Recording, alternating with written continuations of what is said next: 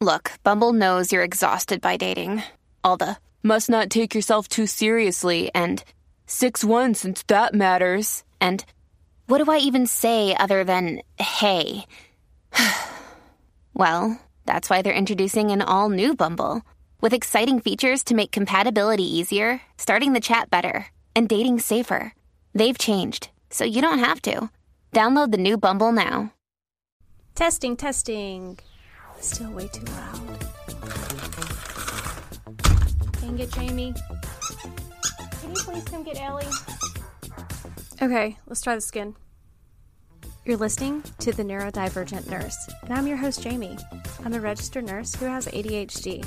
On this podcast, we will talk all things ADHD. I'm really just beginning to learn about this diagnosis and how to navigate through it.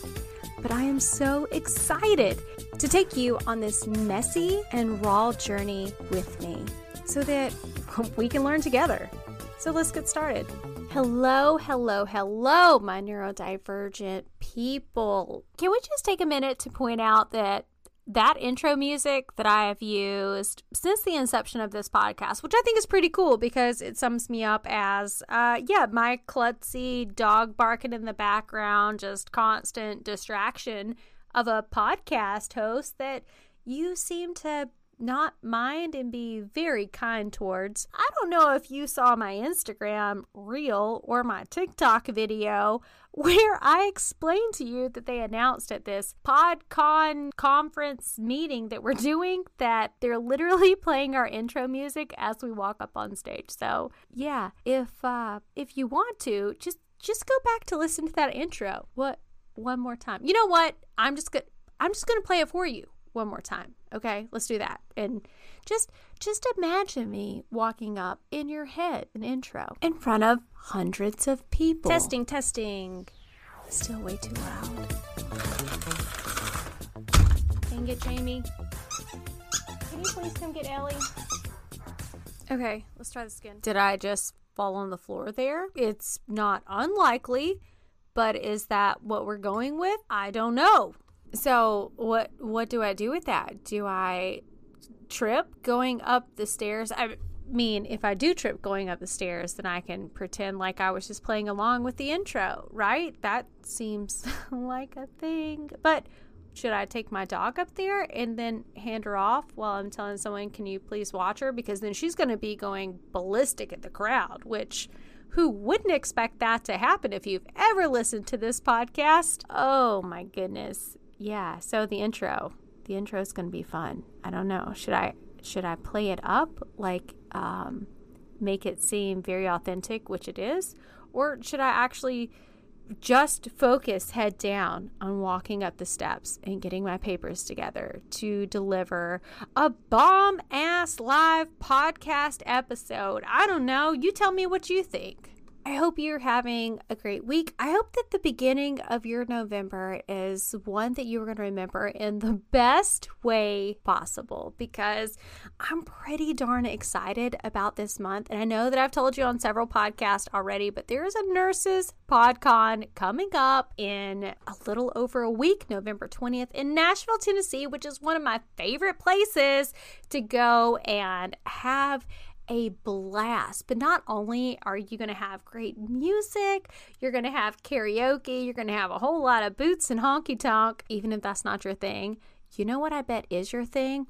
Listening to this podcast. And you can do that live along with other phenomenal nurse podcasters at Nurses PodCon. So please go check out, get yourself a ticket, and you can use the code ADHD Nursing and get 25% off of your ticket. Okay? So go to goodnursebadnurse.com, use the promo code ADHD Nursing, get that discount, and show up, whether it's in person or if it's virtual. I don't really care, but I want to see you there. And I would really, really, really love to meet each and every one of you that are going to be at this podcast conference. Just another warning, as I have warned you before, in case you are at the conference and I get to meet you at the meet and greet, don't be, off place by my awkwardness. I'll try to be cool. I promise. I'll try to be super cool.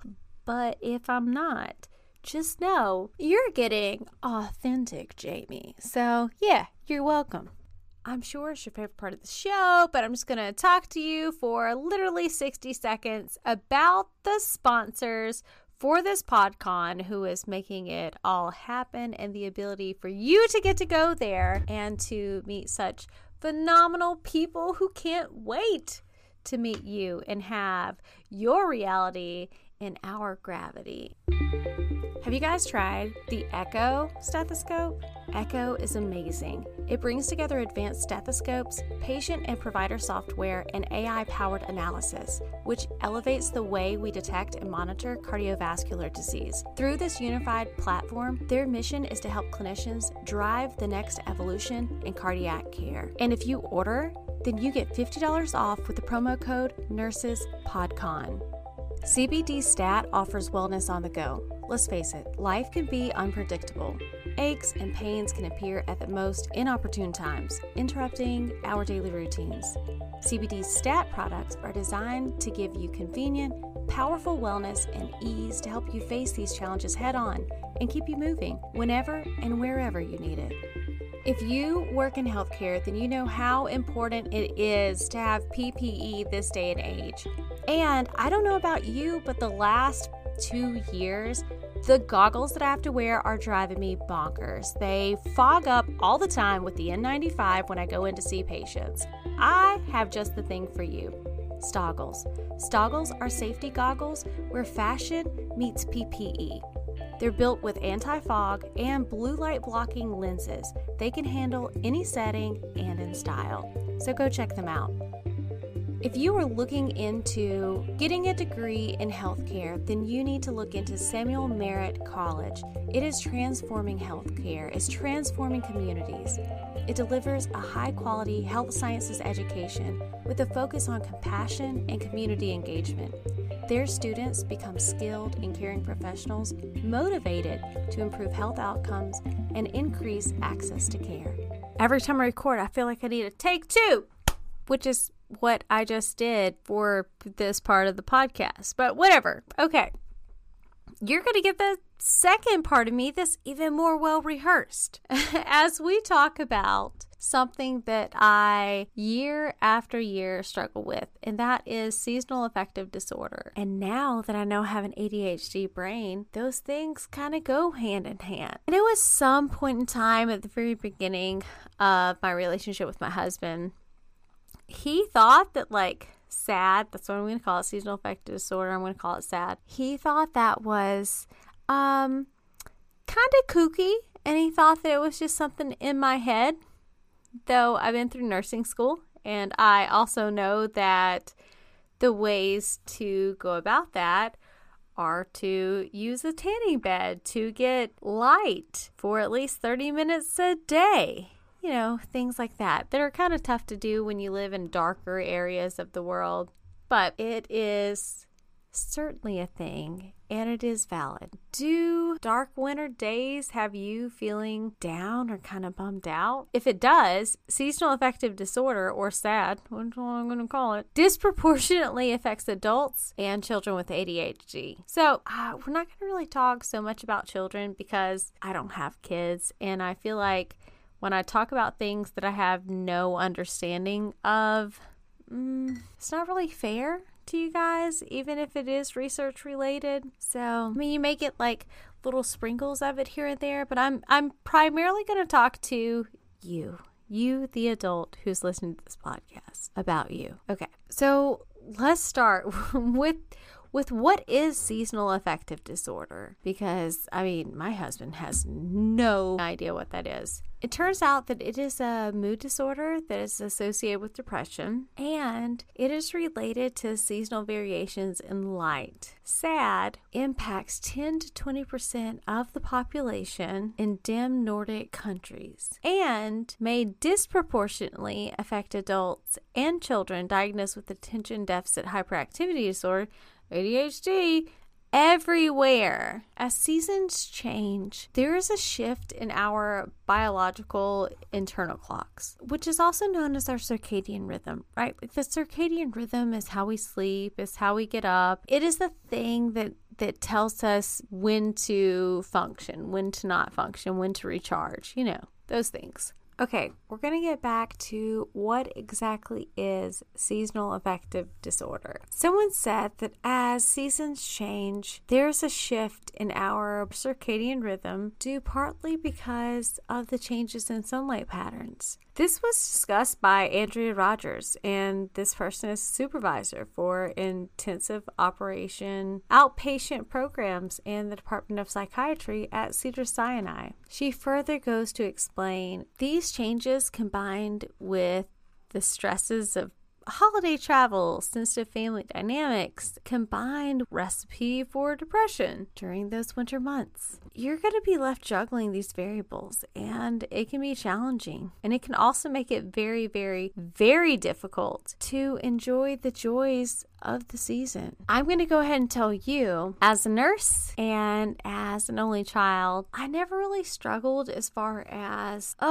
my seasonal affective disorder is kicking in super hard because the holiday is right here during the winter months. Juggling these variables can be challenging, and it can make it difficult to enjoy the season, period. According to the National Mental Health Association, the most difficult months for seasonal affective disorder, they're through January and February. And the people who are most affected by it are the younger persons and women who are higher risk. According to Rogers, melatonin, which is a sleep-related hormone that's secreted by the pineal gland in the brain, is produced in increased levels, which happens in the dark. Melatonin also may cause symptoms of depression. When daylight savings time ends and it begins getting dark in the day a little bit earlier, production of the hormone increases, which can cause depressive episodes. These biological variables mix with the environmental conditions such as cold weather, emotional reactions to the holidays, and anxiety that can cast a blue cloud over your winter. One of the beautiful things that helps is phototherapy. My sweet husband, though he did not believe in seasonal affective disorder, I told him it was something that I suffered with, bought me this bright light to use for 30 minutes every day in the fall and winter. So I'll turn that sucker on whenever I am just eating breakfast or reading a paper or responding back to a couple text messages. I don't know. But I think it works pretty well. Phototherapy or bright light therapy has been shown to suppress the brain's secretion of melatonin. The device most often used today is a bank of white fluorescent lights on a metal reflector and shield with a plastic screen. For mild symptoms, spending time outdoors during the day or arranging homes and workplaces to receive more sunlight can certainly be helpful. Rogers recommends the following 6 tips to proactively reduce or eliminate environmental stressors and symptoms of SAD in people with ADHD. I'm all about this. Let's do it. Number 1. I feel like this is everything for us, but okay, I'm going to play with it. Let go of unrealistic expectations. What does that even mean? Adults with ADHD sometimes struggle with feelings of failure and disappointment during the holiday season when their unrealistic expectations really don't come to fruition. So rather than trying to recreate the perfect holiday of years past, just acknowledge your opportunity to build the traditions and add new wrinkles to old ones and embrace that change. I know that it's hard to get past the old things, but there is so much beauty and comfort in new traditions, and so I really encourage you, if the old things seem kind of painful or just something that's not quite you, add you to it. Okay, number 2, pace yourself and accept help. What in the world does that mean? It means, unlike any other time of the year, the holiday season is a time of celebrations, it's a time of family gatherings, winter activities, and entertaining visitors. For adults with ADHD or parents or children with ADHD, these variables added to existing stress, anxiety, clutter, these things can ignite a firestorm of tension. So it's better to manage additional responsibilities and social commitments during this time by learning to pace yourself and organize your time. I know. It sounds so much easier said than done, right? But make a list and prioritize your most important activities. Accept the help that comes and allow for quiet time at regular intervals. And let me know how that works for you. Okay. The next one. I encourage you to acknowledge your feelings. The holiday season does not automatically banish reasons for feeling sad or lonely. If you have experienced the loss of a loved one, if you are far away from your family members or your friends, or maybe you're generally affected by the change in the weather and the light, like your girl right here is, it is okay to acknowledge that these things are present, even if you choose not to express them. Okay, this goes back to what I said several minutes ago. The things that you feel, they are valid, and the things that you need to do so that you feel more positive, also valid. You take all the time that you need. You deserve that. You deserve grace. All right, the next one. Don't drink too much. If you're prone to depression around this time of year, then this podcast would certainly encourage you to keep your alcohol intake to a minimum. The next one. Create a support system. How do you do that, you may ask? You're going to spend time with people who are supportive and that they actually care about you. If that isn't your family, then spend time with friends. If you're far from home or alone during special times, make a proactive effort to build new friendships or contact someone that you've lost touch with. The very last one that goes along with ADHD, seek treatment. Sometimes seasonal affective disorder or SAD can get the best of us. Even when we proactively reduce the stressors, if you're experiencing symptoms or depression during winter months that are uncommon for you any other time of the year, contact your mental health professional who can provide counseling and treatment to help you, just weather the storm. I will be honest, every single season, I'm a little lizard on a heat rock, which is why I think Arizona is my future home. Arizona, Phoenix, Lake Havasu, somewhere in that area. And you know what I won't have to deal with then? Seasonal affective disorder. The Mayo Clinics, which is always one of my big go-tos. They want to encourage you to not brush off that yearly feeling as simply just a case of the winter blues or a seasonal funk that you have to tough out on your own. But there are steps that you can take to keep your mood and your motivation steady throughout the year. I'm going to provide you with that link as well so that maybe this fall and winter you can have the best season that you've had in quite some time whenever the weather is colder.